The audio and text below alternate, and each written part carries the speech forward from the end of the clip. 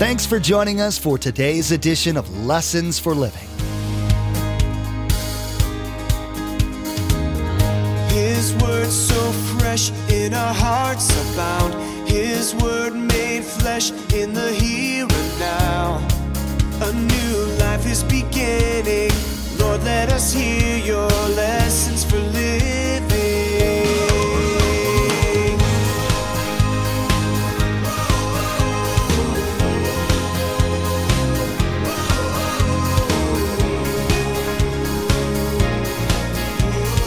Lord, let us hear your lessons for living.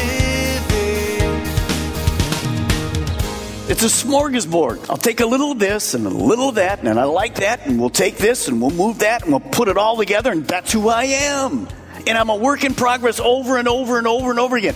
But this does nothing but cause confusion, because in the end, if you take that mixture of Buddhism and cults and New Age and whatever, you take all of that and put it together, what do you have? You have no peace, you have no truth, and you have absolutely no chance of going to heaven. Some people shop for religion like they are in a cafeteria line. They choose elements from various religions that they find palatable and try to patch them together. In a sense, they try to create their own religion. In today's message, Pastor Mark sounds a warning that such religion will neither provide peace nor truth and will ultimately keep the one who subscribes to it out of heaven. Only Jesus Christ can provide salvation. Jesus said, "I am the way, the truth, and the life, and no one comes to the Father except through me." The way to heaven is narrow as one person, Jesus Christ. Remember, there's quite a few ways to receive a copy of Pastor Mark's teaching. We'll be sharing all that information with you at the close of this broadcast. Now, here's Pastor Mark with his message entitled, "Who is this Jesus?"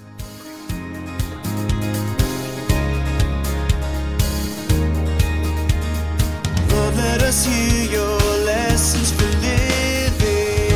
Beware, if you continue to just live with no change, eventually you'll have a hardened heart, because your conscience can now listen to anything and it goes right over you. There's no softness for the things of God. Now, when that happens, it's dangerous. Well, look at verse 6. On Herod's birthday, the daughter of Herodias danced for them. Salome would have been around anywhere between 12 and 14. She danced for them and pleased Herod so much that he promised with an oath to give her whatever she asked. So here's this stag party for Herod. They got all the guys together. The women would have been separated. There's alcohol flowing, gals flowing. And here's Herod's stepdaughter, 12 or 14. Can you imagine this? She's doing an incredibly sexual dance in front of Dad. Now, why would she do that? Why in front of all of these men would she do this provocative dance? Well, we know why. Look at verse 8. Prompted by her mother, she said, "Give me here on a platter the head of John the Baptist." What happened? Well, here's what happened. Remember, I talked to you about a woman that had scorn, a grudge. Herodias figured out there'd be a time she wasn't happy with John the Baptist just in prison. So she said to her daughter, "Dad's birthday's coming. When he asks you to dance, you do it. And you please him with an incredibly sexual dance." And that's what happened in that party. So much so that Herod, just with a little alcohol and just aroused, says, "Hey, whatever you want's yours." When that happens, can you imagine telling your 12-year-old, 14-year-old daughter, when that happens, you ask for John the Baptist to be murdered and his head be put on a platter? Well, that's exactly what happened. When that took place, what was the response of John the Baptist when he hears this? Well, we don't know his response, but we do know Herod's. You see, Herod's kind of developed a friendship. A weird one, but a friendship. Well, look at verse 9. The king was distressed. But because of his oaths and his dinner guests, he ordered that her request be granted and had John beheaded in the prison.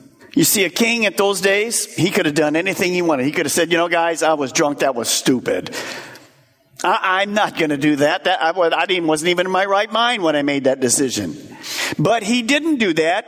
He didn't back down out of the rash vow. He had a compromised conscience continually because he cared more about his dinner guests and his own reputation than he did about doing the right thing. Second thing to write.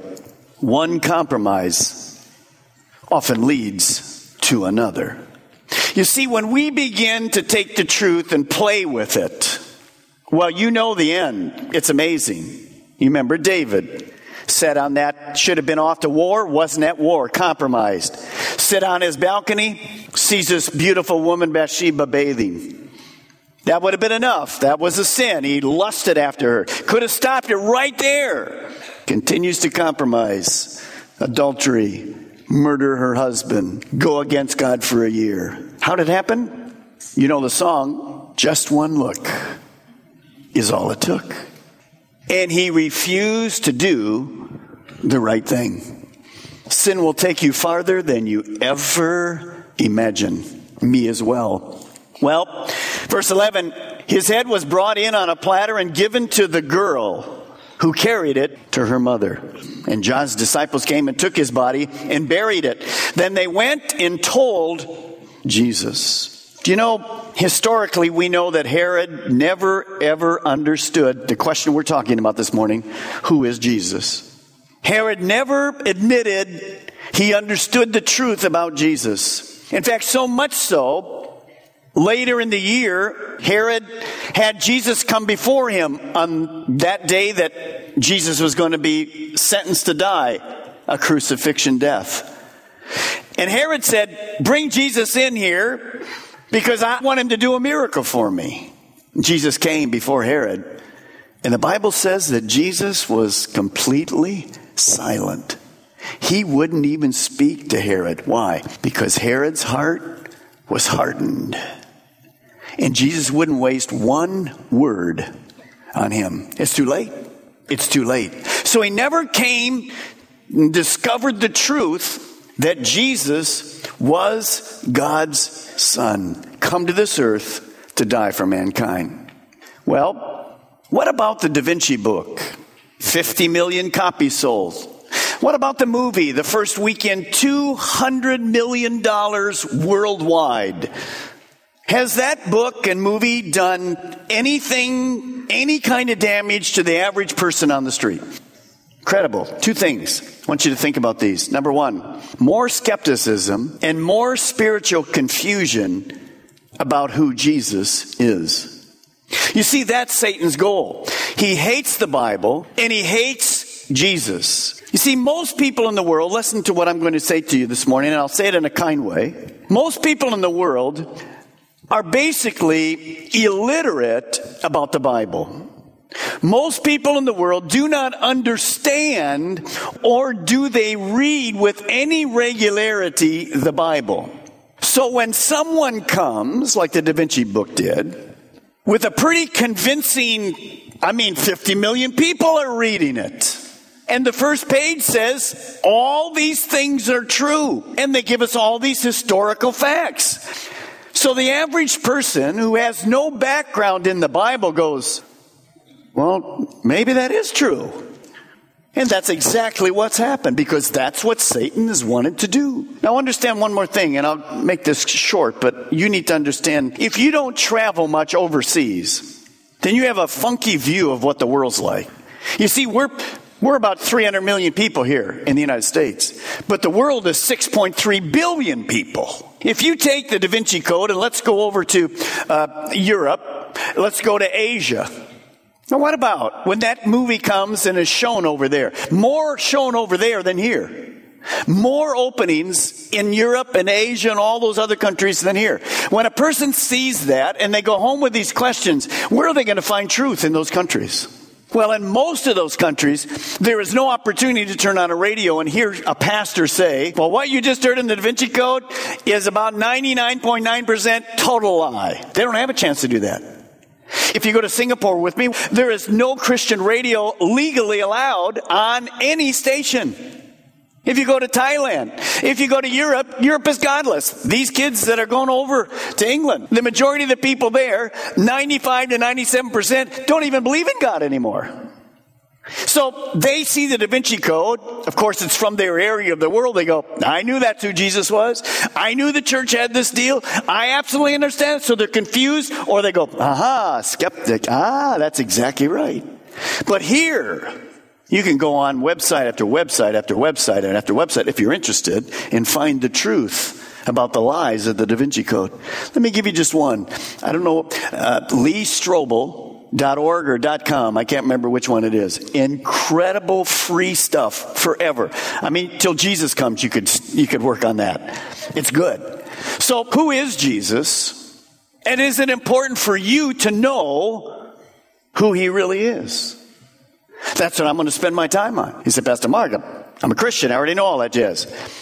I'll guarantee you at least a third of you have no real clue what I'm going to talk about because you don't really understand who Jesus is and how you get to heaven. At least a third of you.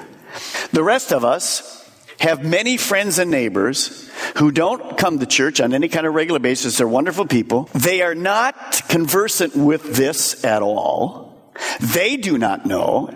So we're going to go through today and say, well, let's think what the Da Vinci Code did. How did the Da Vinci Code book and the movie characterize Christ? How do they see Jesus? Well, I could give you all the lies. I'm not going to go through all of those things about Mary Magdalene and Jesus being married in the Bible. I'm going to do one thing. How did they characterize Christ? Guys, when it comes down to your life, there's only one thing that's important. What you believe about Jesus and what you do with Jesus. Nothing else matters. And I'll show you exactly why. Well, what does Dan Brown, who's the author, what does he believe about Jesus? Well, we know from the book what he believes. Here's the statement you want to write down. And I'm not against Dan Brown. Dan Brown just needs the Lord. Like I needed the Lord and like you needed the Lord. Here's what Dan Brown will say to you. Dan Brown believes Jesus was simply a man, not the Messiah, and definitely Jesus was not God. Now, is that important? Well, you'll see how important that is. So that's what Dan Brown believes. When interviewed, and I'll give you the quote from when he was interviewed, they asked him what he believed. Now, here's the problem we have in America specifically, or English-speaking countries. When you say to a person, are you a Christian? So many people go, well, sure, I'm a Christian. I believe in Christ. Well, what do you believe about Christ? So watch what happens here, and I think it'd be very clear to you as we do it. When asked if he is a Christian, Dan Brown responds by saying, yes, I'm a Christian. Now listen to this. Then he says this, by attempting to rigidly classify ethereal concepts like faith, this is Dan Brown speaking, we end up debating semantics to the point that we entirely miss the obvious. That is, that we're all trying to decipher life's big mysteries, and we're following our own paths of enlightenment. I consider myself a student of many religions. The more I learn, the more questions I have. For me, the spiritual quest will be a lifelong work in progress. In a loving way, Dan is very confused. He has a mix of Jesus, and then when asked by People magazine, what about the resurrection? And Dan Brown says that. Now remember, Dan Brown says that Jesus was not the Son of God. When asked about the resurrection, Dan Brown said, well, certainly I believe in the resurrection. How can you be a Christian and not believe in the resurrection? What? Well, how can you believe in the resurrection when Jesus was only a man? He wasn't God. So what does that mean? Listen, just like Herod Antipas, Dan Brown and millions of people have a mixture of religious beliefs. It's a smorgasbord. I'll take a little of this and a little of that, and I like that, and we'll take this and we'll move that, and we'll put it all together, and that's who I am. And I'm a work in progress over and over and over and over again. But this does nothing but cause confusion, because in the end, if you take that mixture of Buddhism and cults and New Age and whatever, you take all of that and put it together, what do you have? You have no peace, you have no truth, and you have absolutely no chance of going to heaven. So Dan Brown is unaware of an incredible principle that I want to show you this morning. 2,000 years ago, John, one of the disciples, wrote this. Look at what he wrote. By the way, if you have time this week, here's what you could do. You kind of just look at 1 John, 2 John, and 3 John. Small books toward the end of the Bible. You can read it in a half-hour setting. Go through those, and you're going to see that the very same thing that the Da Vinci Code has caused in America, in the world, is confusion about who Jesus is, was exactly happening then. Exactly the same. The Da Vinci Code wasn't written. It's 2,000 years ago. Notice what John says. 1 John 2, verse 21. John, he says to the group of believers, "So I am writing to you not because you don't know the truth, but because you know the difference between truth and falsehood." I heard Charles Stanley recently. I thought it was classic. John writes to the church and he says, "You know the truth. I'm just going to remind you that you know the truth. I'm not worried about you knowing lies. You know the truth. You're not deceived." Well, somebody said to Charles Stanley, who's the pastor of First Baptist of Atlanta, great teacher. He said to him, I don't like coming to your church because you just teach the Bible. Hello? What else are we supposed to do? For sure. That's why we're taking our DNA to Viera, because we teach the Bible. We know the truth. So John says to the church, I'm not worried about it. But there were people in those days saying Jesus was all of these things. Basically, that he was just a man. Notice the statement that John makes 2,000 years ago. No Da Vinci Code book even written. Notice what he says. Verse 22. He asks a question to the people. He says, who's the great liar? John 8 says that Satan is a liar. He's the father of lies. And in fact, there's no truth in him. So when I point out to you today that almost every single thing that Dan Brown says is true is a lie, who's really the author of the Da Vinci Code? Do you understand that? Do you understand that? Then notice what he says. He answers it. And who is the great liar? The one who says that Jesus is not the Christ. So what does that mean? If you say, I believe in Jesus, he's a good man, he's a great teacher, he was a good moral person, but I don't believe he is the Son of God who came to live as a man, fully God and fully man, then you are a liar. Now, Dan Brown says he's a Christian. He doesn't understand that the Bible says he is not a Christian. Worse, look at the next sentence. It's underlined and highlighted in a color. You should be able to see it. John goes on and he says this. Such people are anti-Christ. Now, you don't have to get into language school to understand, what is an anti-Christ? It's a person who's what? Against Christ. By the way, when you see that, if a person says, I believe in Jesus, but I don't believe he's the Son of God, John says 2,000 years ago, number one, you're a liar. Number two, you're an antichrist. Lots of little antichrist. The book of Revelation, we don't have time to go there. There's a big antichrist coming. What is the spirit of antichrist? What's antichrist trying to do? Antichrist's goal, run by Satan, is to remove God from everything that we know. That's his goal. During the 7 years tribulation, he'll just try to remove God totally from this earth. By the way, has the antichrist spirit that's in our world, run by Satan today, how's he done in America? Let's talk about the school. Has the Antichrist removed God from the school in our country? Absolutely. And he's trying to do it from the church. Do you know in West Palm Beach recently, I don't know what's happened with it, they're trying to pass an ordinance that a church can't build a building more than 750 people. Because they don't want the hassle. Guys, the spirit of Antichrist is alive. And so, understand what this is. Such people are Antichrist, for they have denied the Father and the Son. You say, you mean because I don't believe in Jesus, I'm denying the Father? Yes, the Father and the Son are one. He goes on and he says, anyone who denies the Son doesn't have the Father either. But anyone who confesses the Son has the Father also. So what do we see? Can you be a Christian and not believe that Jesus is the Son of God who came to this earth in flesh and lived his life sinlessly and went to the cross and died for your sin? Absolutely not. You're an anti-Christ. That's incredible. This isn't a new problem. Well, in the book, now we know how they classified Jesus. In the book, Dan Brown lists all these things. Well, the disciples never really believed Jesus was God. The early church fathers didn't. It didn't get to the council at 300 of Nicaea where they made that decision. Lie. Jesus never claimed he was God. It was all a political deal. Well, let's go to the truth. Let's go to the truth this morning. Turn with me to Matthew chapter 16. How did the disciples who walked with him for 3.5 years, how did they see Jesus? Did they believe he was fully man and fully God? First thing for you to write down when you see this is just this. The disciples believed Jesus to be God. In Matthew 16, that's why I'm asking you to turn there. The disciples absolutely believed Jesus to be God.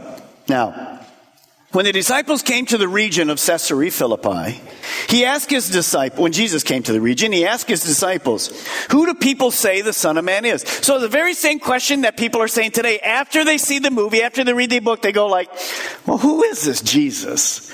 Is it really true that he's like this figment of imagination? He's a nice guy and everything was orchestrated and politically and he was never really God, never said he was God. Is that who he is? Well, it was the same problem then. Jesus says, hey, what are the guys in the streets saying about me? Well, look at the answer in your passage. They go through these topics. Notice what they say. Well, they replied, some say you're John the Baptist, other people say you're Elijah, other people say you're Jeremiah, and other people say you're one of the prophets. Jesus says, I know that. People are confused about who I am. But then he says this to his disciples. I don't care about other people. Who do you say I am? I mean, you've been following me. Who am I? And notice, Simon Peter said, you are the Christ, the Son of the living God. Now, Dan Brown says the disciples were confused who Jesus was. I beg to differ. Notice later, Peter would write this, our God and Savior, Jesus Christ. He knew exactly who Christ was.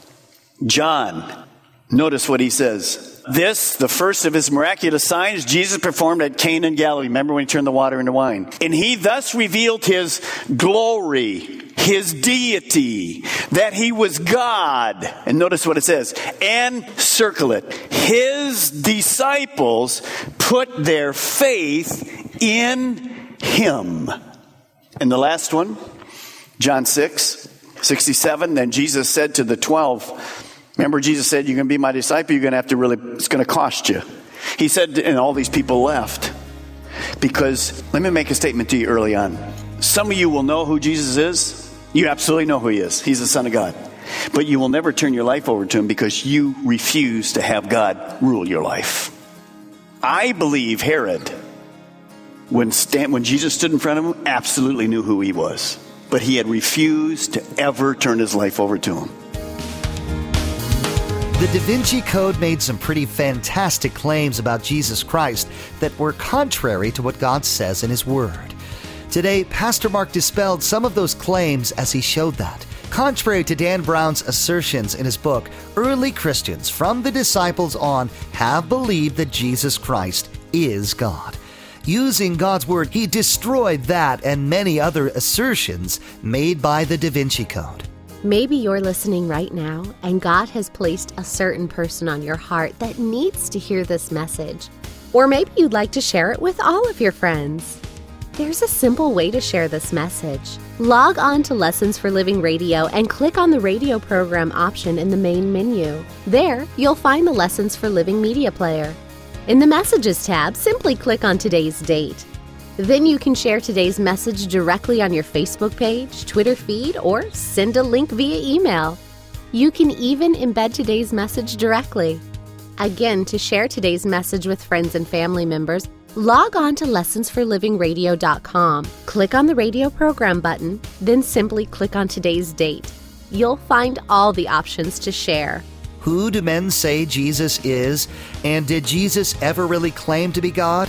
Or is this just something made up by men? In the next edition of Lessons for Living, Pastor Mark will challenge the idea that Jesus never claimed to be God. He'll also share quotes by early Christians showing what they truly believed about Jesus. But he'll also challenge us all with the most important question anyone can be asked.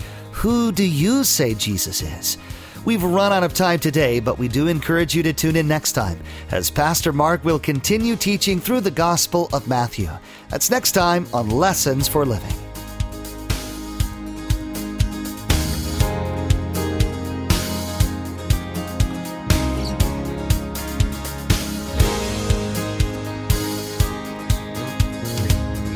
Our eyes have seen and our ears have heard His word made flesh in a hurting world.